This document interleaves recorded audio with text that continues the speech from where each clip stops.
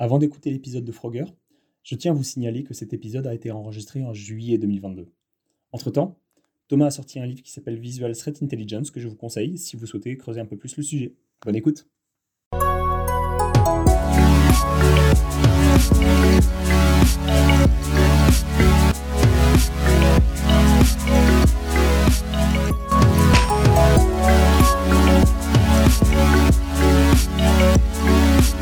Bonjour et bienvenue dans ce nouvel épisode de OSINT Origins. Je suis Sylvain Agery, cofondateur de la communauté osintfr.com.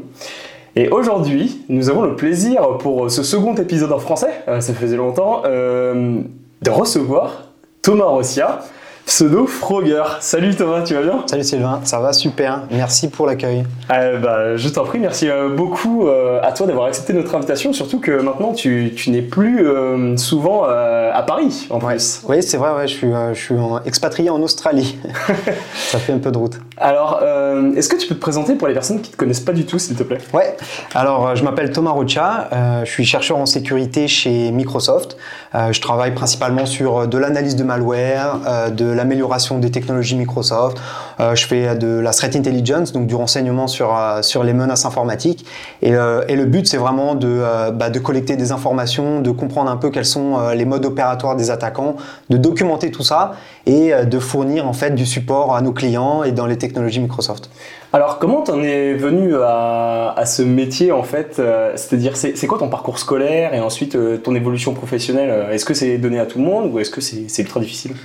J'ai fait une école d'ingénierie en informatique avec une spécialisation en sécurité informatique. T'as fait l'ESGI, c'est ça? Ouais. L'ESGI, ouais. À l'époque, j'ai fait l'ESGI et j'ai fait le badge de l'ESIEA de Reverse Engineering. Ah, ok. Et parce qu'à l'époque, en fait, en école d'ingénierie, t'apprenais pas vraiment la sécurité comme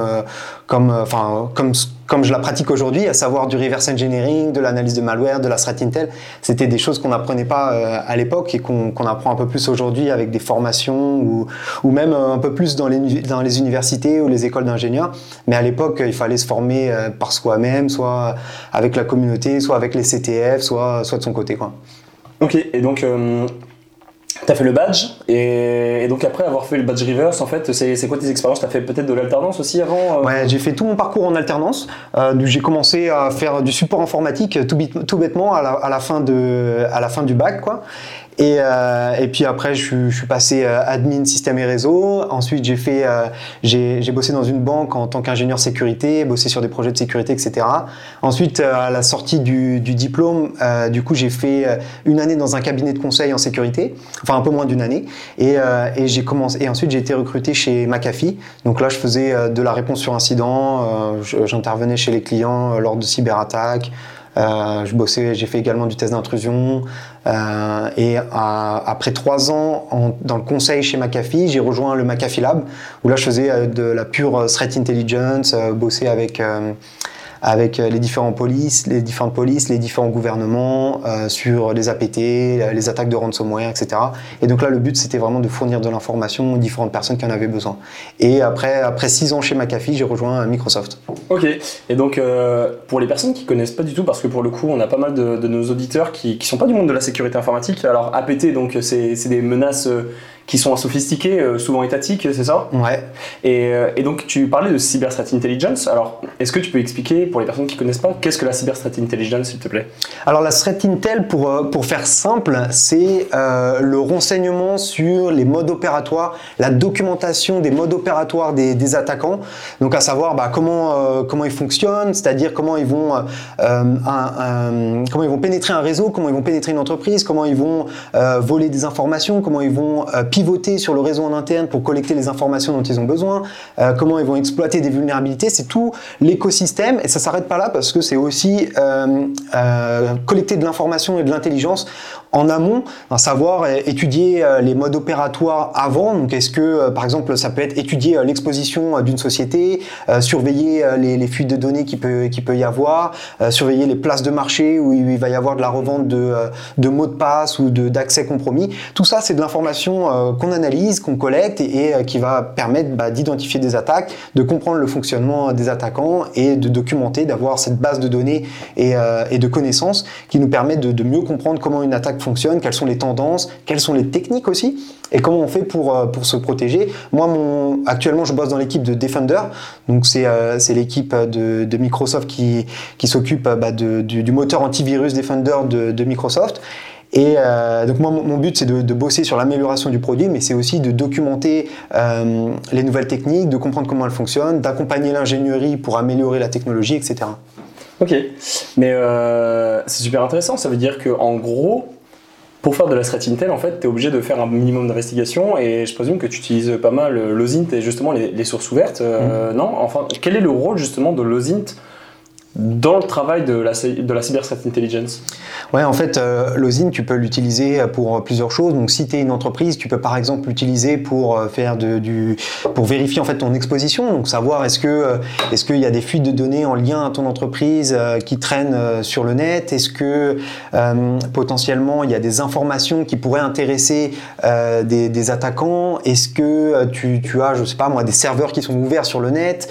Donc, ça peut être intéressant pour vérifier ton exposition, pour essayer de contrôler un petit peu les données qui peuvent sortir de ton entreprise, et puis comprendre aussi s'il peut y avoir des vecteurs d'entrée pour les attaquants. Donc par exemple, s'il y a des vulnérabilités qui sont exposées sur le net, ça c'est typiquement une porte d'entrée.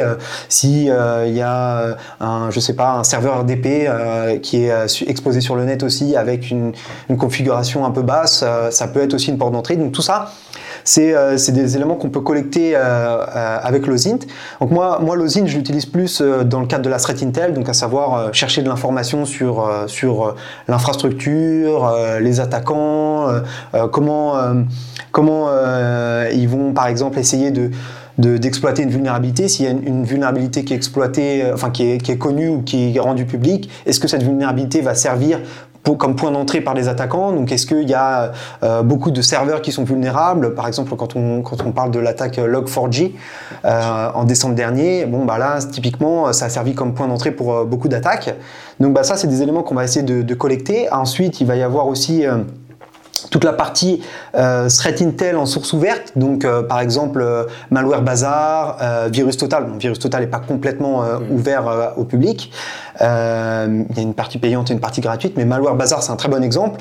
Il y a énormément de données dessus, de différents malwares qu'on peut collecter, analyser. La communauté participe à fond sur ce projet-là, et donc on peut recevoir de l'information. Après, il va y avoir d'autres sources ouvertes qui peuvent être intéressantes, par exemple Shodan, je pense que tu connais bien le service. Aussi, qui est une espèce de Shodan français. Carrément. Exact, ouais. Patrice Offray, qui est un français qui a fait un espèce de Shodan qui est excellent. Qui fonctionne très bien, et qui a l'avantage d'avoir un historique en Carrément, plus, par rapport à Shodan, qui est vraiment cool. Exactement, ouais. Donc voilà, tout ça, Risk IQ, tous ces services, c'est des services que nous on utilise pour traquer en fait les groupes d'attaquants, traquer l'infrastructure, comprendre comment l'infrastructure fonctionne, comprendre comment les attaquants fonctionnent aussi. Dernièrement, on a eu les Conti-Leaks, en mars dernier. Donc là, alors, est-ce que tu peux expliquer justement qu'est-ce que les Conti-Leaks, expliquer qui est Conti et tout ça? Alors Conti, c'est un groupe de ransomware qui a été assez actif pendant les années précédentes.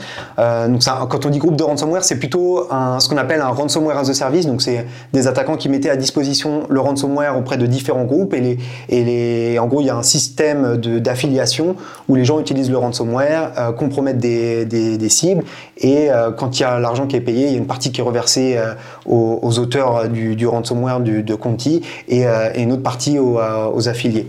Donc là, il y a tout un business model autour de ça. Et en février dernier, un petit peu avant le début de la guerre en Ukraine, juste après plutôt, il y a un chercheur qui a révélé en fait des logs de connexion et d'échanges de Jabber et de Rocket Chat aussi, il me semble, et donc qui ont été rendus publics. Et donc ces logs montraient les échanges qu'il y a eu entre les différents affiliés, les auteurs de Conti, les différents groupes, etc. Et en fait, donc là, c'est hyper intéressant pour nous, parce que du coup, on comprend un petit peu comment ils fonctionnent, quels sont leurs modes opératoires. Donc là, on s'est rendu compte qu'ils travaillaient avec d'autres, on le savait déjà, mais là, ça a confirmé qu'ils travaille avec d'autres groupes comme Emotet pour la compromission initiale, d'autres brokers d'accès aussi. Et donc tout ça, c'est des informations qui sont hyper intéressantes pour nous parce que soit ça confirme des éléments qu'on avait déjà, sur lesquels on avait soit des certitudes, soit des comment dire, on avait des suspicions, ouais. Et donc là, tout ça, ça confirme un peu l'intelligence qu'on a déjà. Et ça nous permet de comprendre un petit peu plus leur mode de fonctionnement, quoi. Donc là, c'était génial, hein, ça, en termes d'OSINT, d'avoir accès à ce genre de données. On a de temps en temps accès à ce genre de données en les obtenant de différentes sources. Mais là, ça s'est rendu vraiment public, donc c'était intéressant de travailler dessus. Ouais. Ça me fait penser à VX Underground qui avait par exemple, comme un peu malware bazar et qui... carrément, VX Underground fait aussi partie des sources d'OSINT. Effectivement, eux, ils mettent à disposition différentes souches de malware, et donc pour ceux qui n'ont pas forcément d'accès payant à Virus Total ou d'autres sources, ça peut être intéressant. Ouais. C'était assez marrant parce que pendant l'affaire Pegasus, justement, ils avaient réussi à trouver des anciennes souches justement de Pegasus, etc. Et c'est assez cool parce que ça permet justement à n'importe qui, une personne qui veut débuter et qui veut vraiment un cas réel pour s'entraîner, justement de s'entraîner sur des trucs assez sophistiqués, quoi. Ouais, aujourd'hui on est dans une ère où la communauté InfoSec, je pense, partage à fond les informations, et donc effectivement pour des jeunes aujourd'hui qui veulent rentrer dans le monde de la cybersécurité, c'est génial, quoi. Il n'y a pas forcément d'avoir des milliers d'euros ou une formation à 6 000 euros pour rentrer dans ce monde-là, quoi. Avec un peu de volonté, un peu de recherche sur Internet, franchement, c'est accessible à tout le monde. Ouais. Mais est-ce que, alors, à partir de quel moment, est-ce que tu as un peu une idée de à quelle période, justement, les reverseurs de malware se sont vraiment intéressés de plus en plus à l'OSINT? Est-ce que c'est suite à Stuxnet, ce genre de choses? Ou c'est bien avant, déjà, on avait... Virus Total existait depuis déjà pas mal de temps. Enfin, est-ce que tu sais, justement, quand est-ce que les personnes ont essayé de prendre l'OSINT au fur et à mesure C'est une question un peu difficile. Je pense que l'OSINT, ça a toujours été un peu là. Si tu es intéressé par la cybersécurité, par le monde du hacking, par essayer de comprendre ce que tu peux faire avec un ordinateur, je pense que l'OSINT, ça fait un peu partie de tout ça. Si tu as fait des CTF, ce genre de choses, tu as toujours un peu besoin d'OSINT, à moindre mesure. Hein. Aujourd'hui, tu as carrément des gens qui font que de l'OSINT. Les journalistes, par exemple, eux, ça fait vraiment partie intégrante de leur boulot. Nous, en Threat Intel, ça fait également partie de notre boulot, mais effectivement, on ne va pas forcément utiliser les mêmes sources de données ou les mêmes informations.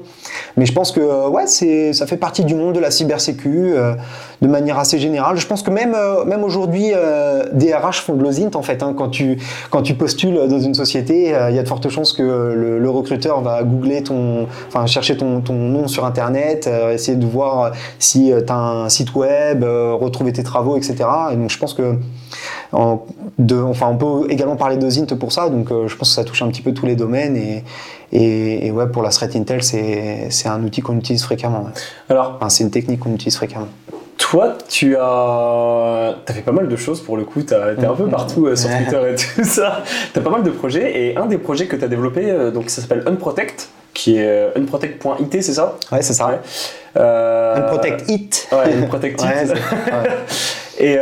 Et en gros, donc le but, c'est qu'est-ce que tu fais? C'est quoi le but de ce projet en fait exactement? Alors pour la petite histoire, Unprotect Project, c'est un outil, c'est une base de données open qui référencie les techniques d'évasion utilisées par les malwares. Alors les techniques d'évasion, qu'est-ce que c'est? C'est des techniques qui sont utilisées par les logiciels malveillants pour contourner la sécurité en place, pour éviter la rétro-ingénierie, pour éviter le debugging, éviter la détection par sandbox, éviter l'analyse l'analyse dynamique dans une machine virtuelle par exemple. C'est toutes les techniques en fait qui vont contourner la sécurité en place, éviter l'analyse dynamique et statique et rendre difficile la rétro-ingénierie. Pour faire assez simple, après il y a plein d'autres techniques. Et donc le but en fait c'est de répertorier toutes ces techniques pour vraiment proposer une source de données aux différents analystes de malware sur les différentes techniques qui peuvent être utilisées pour éviter l'analyse et la détection. Donc c'est hyper important. À la base, pour l'histoire, du coup, à la base, j'ai créé ce projet en 2015. À l'époque, je faisais de la réponse sur incident, donc chez McAfee. Et j'intervenais régulièrement chez les clients pour des cas de compromission, des cyberattaques, etc. Et souvent, j'avais le retour des clients qui disaient « Ouais, mais je comprends pas, le le malware ou les attaquants n'ont pas levé d'alerte, on a mis le malware dans la sandbox et puis il n'y a rien qui a été détecté, pourquoi ça marche pas quoi. Et donc bon, au-delà des problèmes de configuration qu'il peut y avoir dans une entreprise ou du manque de connaissances spécifiques sur les métiers de la cybersécurité, il y a aussi le fait que les malwares utilisent des techniques d'évasion. Et donc si tu n'es pas sensibilisé à ça, tu peux utiliser n'importe quelle sandbox par défaut sans la pimper ou la tuner un petit peu et ton malware il va détecter qu'il est dans une sandbox, ton rapport d'analyse, tu n'auras rien du tout quoi. Pareil, si t'as pas passé du temps à reverser un malware, à comprendre son fonctionnement, à comprendre les différents mécanismes, tu peux passer du temps à appuyer sur F8, à essayer de débugger et à jamais comprendre ce qui se passe parce qu'il y a des routines qui sont exécutées par le malware pour éviter l'analyse dynamique ou le debugging. Donc nous, l'idée, à la base, c'était vraiment de répertorier ces techniques pour sensibiliser les clients, pour avoir une base de données. Ça n'existait pas en fait à l'époque. Et donc l'idée, c'était vraiment de proposer ça pour les gens qui voulaient en apprendre plus sur les malwares, etc. Et donc on a créé ce projet-là qui était à la base un wiki tout pourri, un wiki qui était avec les différentes classifications, etc. Et au fur et à mesure, ça a évolué. Il y a Jean-Pierre Le Sueur, qui est un très bon pote, qui m'a rejoint, qui est un développeur de génie, qui m'a aidé à bosser sur le back-end. Aujourd'hui, il a fait de nouvelles mises à jour, il a amélioré un petit peu le site web, etc. Et donc on travaille tous les deux dessus sur ce projet-là. Et comme c'est un projet communautaire, il y a aussi des gens de la communauté qui proposent de participer. Donc comment ils peuvent participer? Ça peut être par exemple en ajoutant une nouvelle technique, en modifiant ou en mettant à jour une technique existante, en corrigeant quelque chose qui est sur la base de données, qui est, je sais pas, ça peut être une faute d'orthographe, ça peut être n'importe quoi. Et du coup, on a les contributeurs qui participent au projet comme ça. Mais alors, c'est super intéressant parce que ça veut dire que toi, dans une Protect, tu mets par exemple, je sais pas, tel malware à utiliser telle technique d'obfuscation. Et est-ce que tu peux dire, qui a utilisé les mêmes techniques d'obfuscation et justement de voir justement les familles et de se dire en mode purée, peut-être qu'il y a eu des collaborations entre tel groupe de malware et tel groupe de malware. Est-ce que c'est possible ce genre de choses? Alors là, nous on est pour l'instant aujourd'hui c'est une base de données qui référencie les techniques d'évasion, mais effectivement on est en train de travailler pour améliorer le service, apporter de nouveaux éléments d'analyse, de corrélation, etc. Donc ça demande du travail. Aujourd'hui à l'heure actuelle, qu'est-ce qu'on a? On a une base de données qui référencie les techniques classées par catégorie. Donc anti-debugging, anti-sandboxing, anti-disassembly, anti-monitoring, etc. Et donc pour chaque technique, on essaye d'avoir une description. On essaye d'avoir un ou plusieurs code snippets, c'est-à-dire un morceau de code, un proof of concept de la technique. Comme ça, elle peut être aussi utilisée par des gens qui veulent comprendre comment ça fonctionne, pour des red teams aussi, ça peut très bien être utilisé pour des red teams. Et ça peut être aussi utilisé pour faire des tests de détection, etc. Et on fournit également, quand c'est possible, on a une règle YARA, donc YARA qui est utilisée pour de la détection de malware ou pour de la classification aussi ou pour du tracking. Et une règle Kappa aussi, Kappa qui est un autre outil d'analyse de malware, et une règle Sigma qui est un outil aussi pour faire de la détection sur les logs. Et donc on essaie de fournir ces trois règles-là en plus. Du coup, quand quelqu'un va sur la base de données, par exemple, tu veux en apprendre plus sur une technique en particulier, une technique d'injection, par exemple process following, qui est une technique très connue d'injection de processus. Tu vas dessus, tu tapes le nom de la technique, tu vas avoir la description, tu vas avoir un morceau de code que tu peux réutiliser pour tester toi-même, et tu vas avoir les detection rules, ce qu'on appelle des règles de détection YARA, pour essayer de comprendre comment elles fonctionnent, comment la détecter, etc. Et en plus de ça, tu vas avoir des ressources externes donc qui vont te permettre d'en apprendre un peu plus sur la technique en particulier. Donc l'idée, c'est vraiment de centraliser toutes ces techniques dans un point donné. Et aussi un autre point important, c'est d'étendre la partie Defense Evasion du MITRE ATT&CK, donc le MITRE ATT&CK qui est aujourd'hui devenu une référence dans le monde de la cybersécurité pour les différents tests. La partie Defense Evasion, c'est la plus longue dans la matrice attaque, mais elle n'est pas encore complète. Et donc nous, le but de Protect, c'est de l'étendre et de proposer vraiment une classification complète des techniques d'évasion. Voilà. Okay. Mais alors, pour rajouter justement dans ton projet des nouvelles techniques, etc., qu'est-ce qu'il faut que tu fasses? Il faut que tu prennes du malware, il faut que tu le reverses en fait. C'est ça, tu es obligé de mettre les mains dans le cambouis et de faire du reverse engineering de chaque malware pour voir quelles techniques sont utilisées et tout ça. Et alors, est-ce que tu peux expliquer un peu plus Tout à fait, ouais. Tout à fait. En fait, alors, tu as des techniques qui sont très connues. Tout à l'heure, je citais Process Following. Ça fait des années que c'est utilisé, si ce n'est pas des dizaines d'années, enfin, en tout cas plus de 10 ans. Et ça, c'est des techniques qui sont très connues, qu'on retrouve encore dans certains malwares. Donc ça, effectivement, avec l'expérience, tu te rends compte que tu vas facilement détecter une technique qui est utilisée ou la retrouver dans ton désassembleur ou lorsque tu es confronté à faire de l'analyse, etc. Donc tu peux faire de l'analyse comme ça pour essayer de détecter la technique. Après, on essaye aussi de répertorier les techniques qui sont trouvées par les chercheurs en amont. Donc parfois, elles ne sont pas encore utilisées dans la nature, mais du coup, ça permet aussi d'avoir cette information centralisée dans la base de données. Et un jour, si elle est utilisée dans la nature, on aura déjà eu l'information.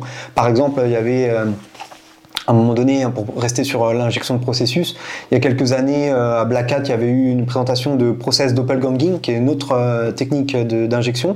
Quand elle avait été révélée par les chercheurs, elle n'était pas encore utilisée par les attaquants ou par les malwares dans la nature. Et quelques temps après qu'elle a été publiée, on s'est rendu compte que tu avais certains malwares qui l'utilisaient, quoi. Donc, on essaye toujours C'est vraiment, faut voir ça vraiment comme une base de connaissances qu'on dédie à la communauté InfoSec et qui permet d'en apprendre plus sur les techniques d'évasion, quoi. Ok. Et donc tu l'as dit, tu es obligé de faire du reverse engineering, justement de disséquer en fait, de creuser vraiment dans le malware pour connaître ces techniques.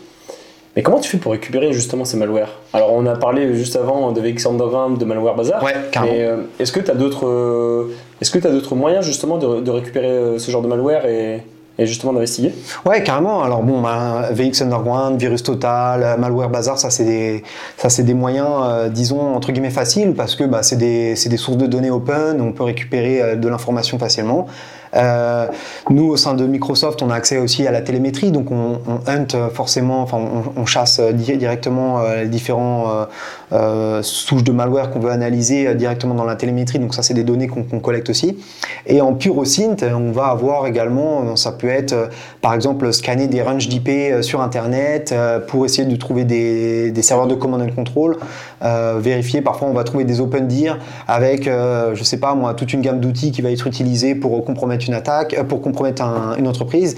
Et donc ça fait partie de l'analyse et de la threat intel, de la collecte d'informations. On peut par exemple tout bêtement, tu vas récupérer un malware du fait d'une attaque chez un client, tu vas le reverser, tu vas l'analyser, tu vas voir que potentiellement ce malware est signé avec un certificat et qui se connecte à un C2 en particulier. Avec ces éléments-là, tu vas pouvoir ce qu'on appelle pivoter et donc essayer de comprendre un petit peu comment fonctionne l'infrastructure du malware, essayer de voir s'il y a d'autres malwares avec ce même certificat qui sont diffusés en même temps dans d'autres endroits de la planète ou qui sont déjà publics et essayer de voir, de reconstruire en tout cas l'infrastructure, le mode opératoire, le fonctionnement du malware, etc. En plus de ça, sur Twitter, on a une communauté qui est assez active. Et même française en fait. Même française, française, américaine, même dans le monde entier. Et du coup, on a également de l'intelligence, on va appeler ça de l'intelligence, en tout cas des samples, des malwares et de l'information qui remontent via Twitter aussi. Donc tout ça, c'est des éléments qui peuvent être intéressants. Et après, donc là, on parle plus d'OSINT, mais plutôt de sources fermées, les différents groupes fermés sur lesquels tu peux être amené à discuter avec des amis qui bossent dans d'autres sociétés, etc. Là, c'est hyper important aussi parce qu'on fournit de l'information qui n'est pas publique et donc ça nous permet de comprendre un peu plus comment fonctionnent les attaquants. Alors, tu disais que donc chez Microsoft, tu bosses sur la partie Defender. Microsoft, vous avez notamment fait un projet open source qui est sur GitHub qui s'appelle Mystic Pie. Je le prononce bien, ouais. Ouais, c'est ça. Mystic Pie. Est-ce que tu peux expliquer justement, parce qu'en plus dans Mystic Pie, je crois qu'il y a le terme OSINT, il y a open source ou un truc comme ça.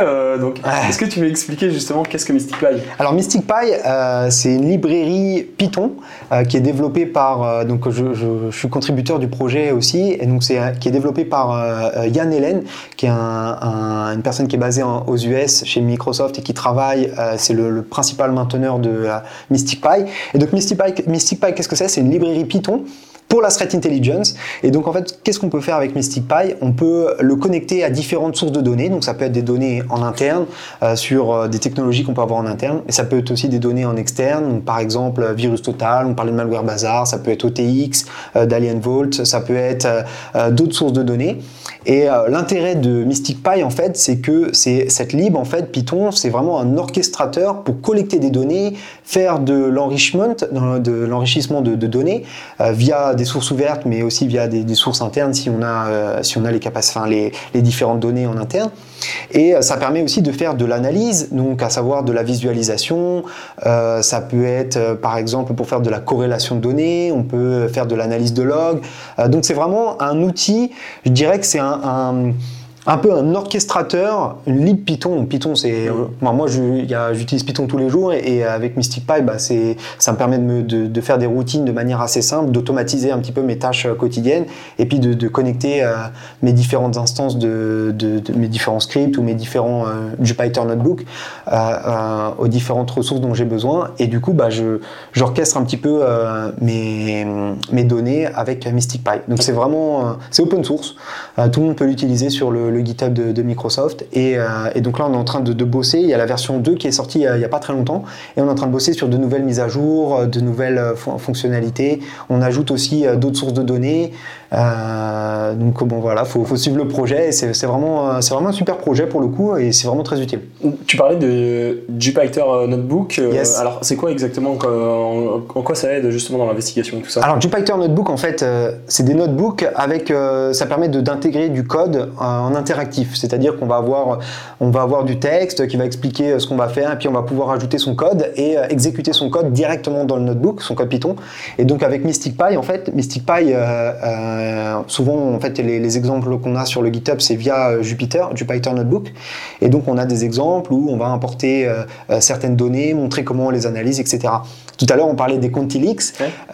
J'ai fait un article qui a été publié au mois de mai sur les quantileaks et avec comment les analyser en utilisant MysticPy. Et donc le notebook est en ligne sur mon GitHub et donc on peut voir un peu comment utiliser MysticPy pour analyser des logs, donc là en l'occurrence des logs de chat et essayer de corréler un peu ces informations, faire de l'enrichissement de données, donc à savoir extraire les indicateurs de compromission, essayer de voir si tel malware est connu, etc. Enfin, l'idée de MysticPy, c'est vraiment de centraliser l'analyse, d'avoir un outil unique qui permet de centraliser son analyse et de comprendre un peu les différents éléments qu'il peut y avoir autour de ce qu'on est en train d'analyser, quoi.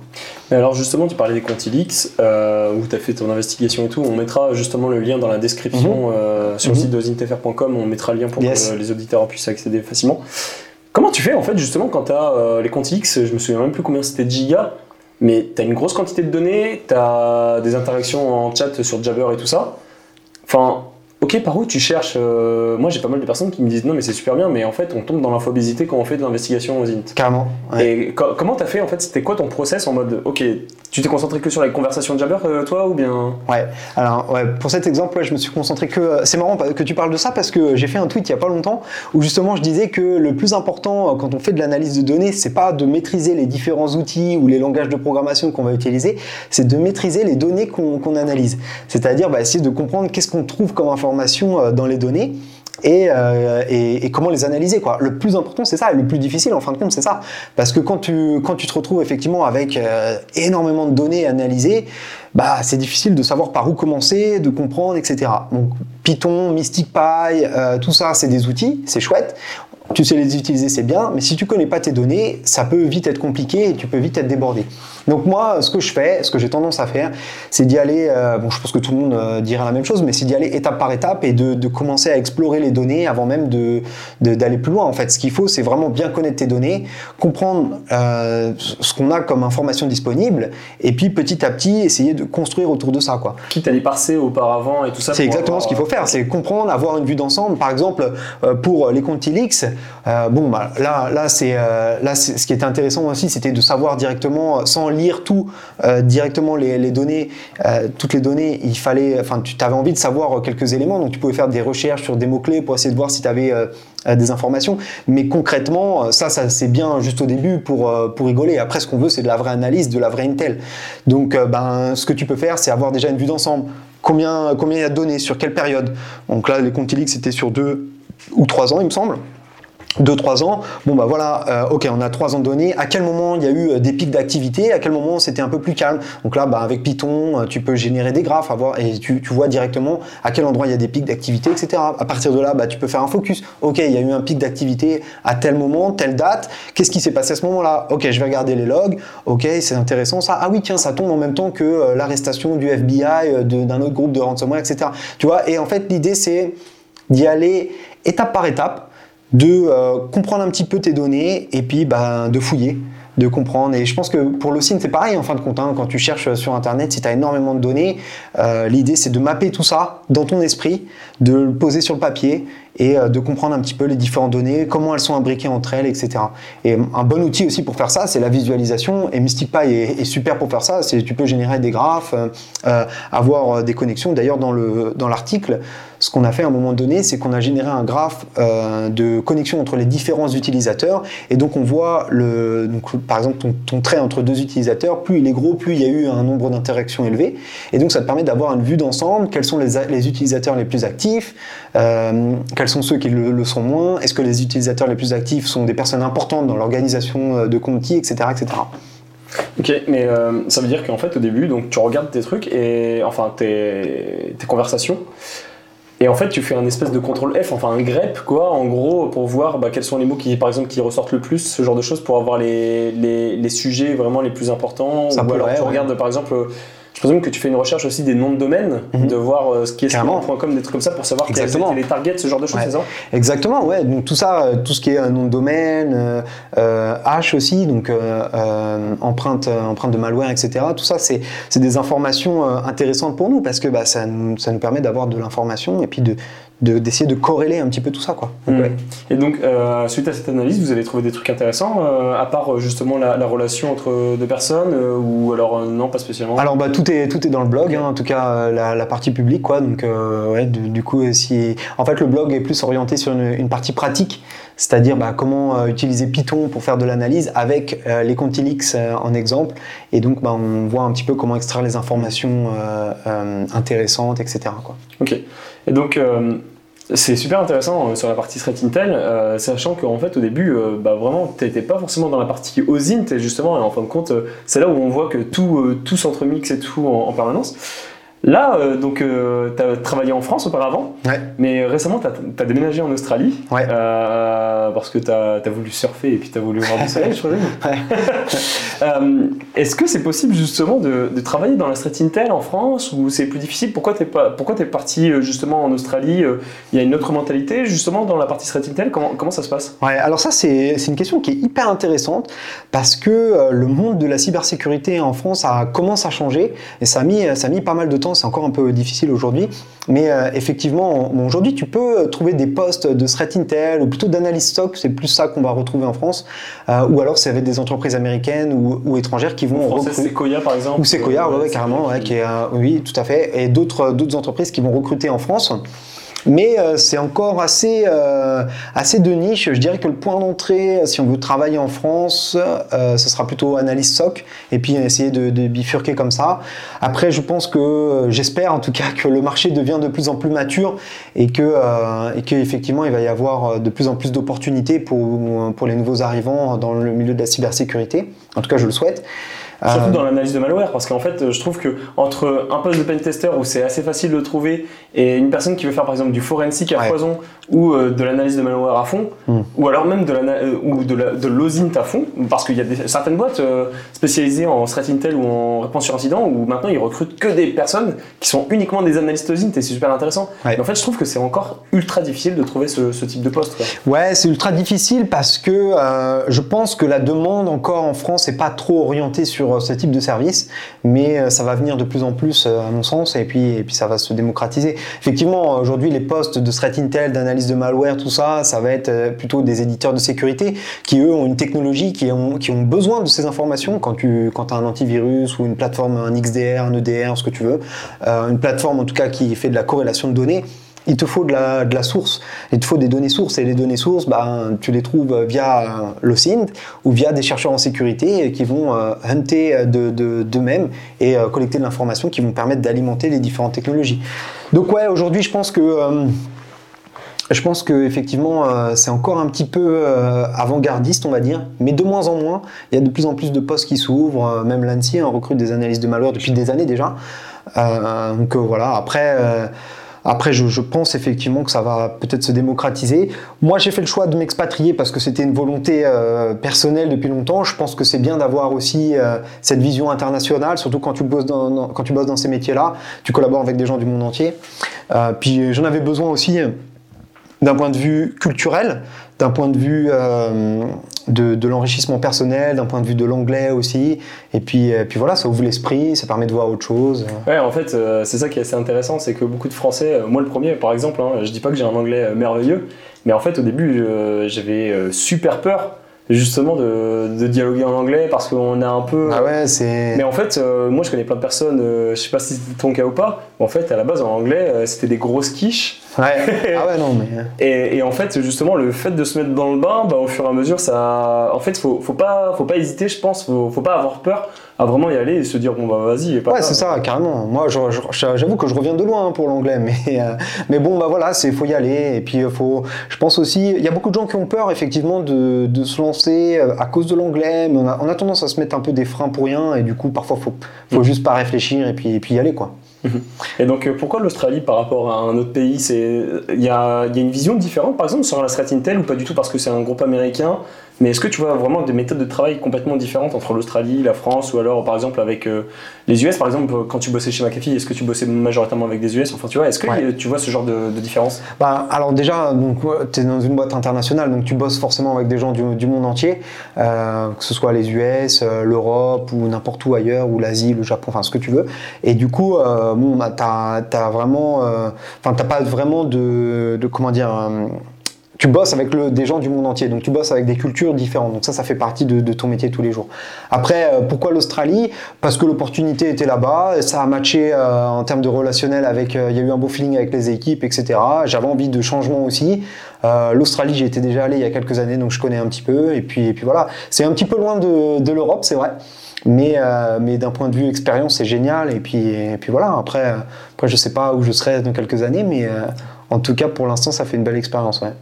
Et quels sont les conseils que tu donnerais alors à une personne qui voudrait commencer la threat intel ou alors le reverse de malware parce que ça peut sembler en mode waouh, c'est super difficile, c'est super difficile d'accès, il faut connaître plein de gens et tout ça. C'est quoi les conseils que tu donnerais parce que là, t'as quel âge? T'as 30 et quelques? 32, ouais. T'as 32 ans. Ouais. Justement, quand toi, t'as réussi à faire ce basculement, etc., mais c'est quoi ton rétexte justement? Quels sont les conseils que tu donnerais? Alors, avant de parler d'analyse de malware, de threat intel, je pense qu'on peut parler de cybersécurité. Et donc, aujourd'hui, les conseils que je donnerais pour travailler dans la cybersécurité ou en tout cas essayer de faire carrière dedans, c'est déjà d'avoir soif de connaissances, c'est-à-dire d'avoir toujours envie d'apprendre. On est dans un monde, dans un milieu, la cybersécurité, qui change, qui évolue tout le temps, et on est tout le temps obligé de se remettre en question. Je pense pas que... c'est vraiment quelque chose d'important, parce que je pense qu'il y a des gens qui l'oublient certaines fois, mais on est tout le temps obligé de se remettre en question, d'apprendre de nouvelles choses, de faire de la veille, de comprendre ce qui s'est passé, etc. Et donc, la première chose, c'est déjà d'avoir envie d'apprendre, d'avoir envie de se challenger un petit peu tous les jours, toutes les semaines, d'apprendre de nouvelles choses et essayer de jamais se reposer sur ses lauriers. Ça, c'est la première chose. La deuxième chose, je dirais qu'on est dans un monde, en tout cas dans la cybersécurité, où il y a énormément d'informations en source ouverte ou rendues publiques. Et donc, aujourd'hui, c'est facile de partager de l'information via un article de blog, via une présentation dans une conférence, etc. Et donc, le deuxième conseil que je donnerais, c'est d'être actif dans la cybersécurité, que ce soit bien sur Twitter, d'aller en conférence, même pas forcément pour présenter, juste au moins pour rencontrer les gens, pour créer du réseau, pour discuter avec d'autres personnes. Et en fait, chaque personne de la cybersécurité est intéressante à rencontrer parce que chacun a un point de vue différent ou en tout cas des expériences différentes. Donc ça, c'est hyper enrichissant. Et la troisième chose, je dirais, de ne pas avoir peur de se lancer. Tout à l'heure, on parlait de l'anglais. Je suis sûr qu'il y a certaines personnes ça a été mon cas, qui peuvent refuser des postes parce qu'il faut parler anglais et parce qu'ils ne sont pas forcément à l'aise. À l'époque, moi, quand j'ai rejoint McAfee, je savais que ça allait être un environnement en anglais. J'ai failli refuser le poste parce qu'il fallait parler anglais, quoi. Donc ça a été 6 mois intenses à cravacher de malade, à pas dormir la nuit. J'apprenais carrément mes présentations en anglais la veille pour les présenter le lendemain aux clients. Donc, je passais la nuit à apprendre par cœur, quoi. Et le lendemain, je croisais les doigts pour pas qu'ils me posent de questions, quoi. Donc ouais, voilà, tout ça pour dire que je pense que en vrai, quand on a peur de quelque chose, en fait, c'est peut-être le signe qu'il faut le faire. Et du coup, il faut prendre des risques, quoi. Voilà. Je pense que ça, c'est un bon conseil. Et puis, ne pas cesser d'apprendre. Et est-ce que, alors c'est une question qui est un peu hors sujet et pas hors sujet à la fois, Ouais. Parce qu'on arrive bientôt à la fin de cet épisode, je sais que tu es bien triste de finir dès maintenant l'épisode. Mais est-ce que tu as des films, livres, séries à conseiller dans le monde de la sécu ou pas du tout, hein, enfin vraiment des trucs où tu dis ouais ça faut vraiment, je recommande grandement quoi. Ok, moi alors, je suis peut-être un peu... bon, alors sans parler de la cybersécu, il y a une série qui est super, qui s'appelle Utopia, qui a été diffusée il y a quelques années. Maintenant, elle est un peu vieille, elle doit avoir peut-être 5 ou 6 ans, quelque chose comme ça. Et ça parle un petit peu des théories du complot, etc., plus sur la régulation de la population. Et il n'y a pas eu de suite, en fait. Je crois qu'il n'y a que 2 saisons, il n'y a pas eu de suite. Et donc la légende dit que cette série est un petit peu dérangé, disons, et que du coup il n'y a pas eu de suite à cette série. Donc très bonne série, rien à voir avec la cybersécurité, on parle plus de théorie du complot, et voilà, c'est plutôt pas mal. Bien sûr Black Mirror, donc je pense que bon, je la recommande, mais bon, je pense que tout le monde les a déjà vus, quoi.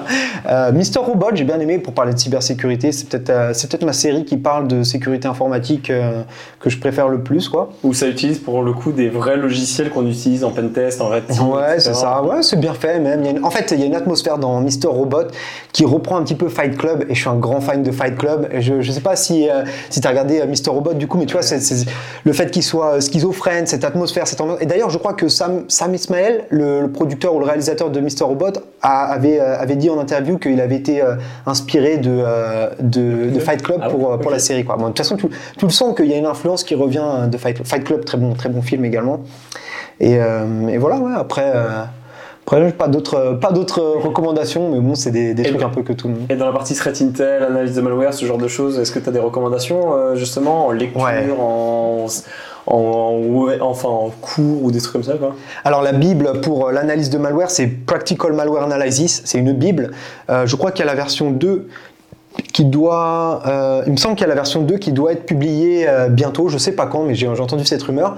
Donc Practical Malware Analysis, c'est vraiment la Bible, c'est là où, enfin moi à l'époque il n'y avait pas de cours d'analyse de malware, j'ai passé un été à bosser Practical Malware Analysis, et puis franchement c'était super. Et puis après non, si vous voulez en apprendre plus, j'ai fait un article sur mon blog où je mets 10 bouquins que je recommande en fait sur l'analyse de malware pour en apprendre un peu plus, et donc il y a la liste directement, quoi. Ok, cool. Voilà. Thomas, merci beaucoup. J'espère que tu auras apprécié ce petit moment d'échange. C'était super. Qu'est-ce que tu cherches? Tu cherches peut-être des contributeurs aussi bien sur la partie Mystic Pi que sur la partie Unprotect It, ou c'est quoi? Tu cherches majoritairement des développeurs, des personnes qui donnent des malwares? Tu cherches quoi? Alors moi de toute façon je suis assez actif sur la partie communauté, sur Twitter, tout ça. Donc même je suis même toujours content d'échanger avec des personnes. Donc si jamais il y a des gens qui veulent me contacter, c'est avec grand plaisir, soit sur LinkedIn, soit sur Twitter, préférable. Ouais, donc Frogger, FR0GGER _, c'est ça, ouais, exactement. Et après, donc, Unprotect Project, c'est une base de données open source. Donc effectivement, si les gens veulent contribuer, ils sont les bienvenus. On prévoit de créer des petits swags, des petits cadeaux qu'on va renvoyer aux contributeurs. Donc on a refait le logo là, donc on est encore en train de bosser dessus, mais c'est dans les plans. Et Mystic Pi, c'est le projet Microsoft open source. Donc là, si des gens veulent contribuer, aujourd'hui on est un petit groupe de contributeurs, mais si des gens veulent contribuer, c'est toujours avec plaisir, ou même l'utiliser. Je sais que quand j'ai écrit l'article, j'ai eu pas mal de retours de gens qui m'ont dit ouais, comment ça fonctionne Mystic Pi, est-ce que tu peux m'expliquer un peu plus, etc. Donc n'hésitez pas soit à me contacter, soit à partager sur le GitHub, etc., quoi. Voilà. Cool. Thomas Frogger, merci beaucoup. Merci Sylvain. Et puis à une prochaine, t'es toujours le bienvenu à Paris. Écoute, merci, surtout quand il fait chaud comme ça. Ouais. À la prochaine Thomas. Merci, ciao. Salut.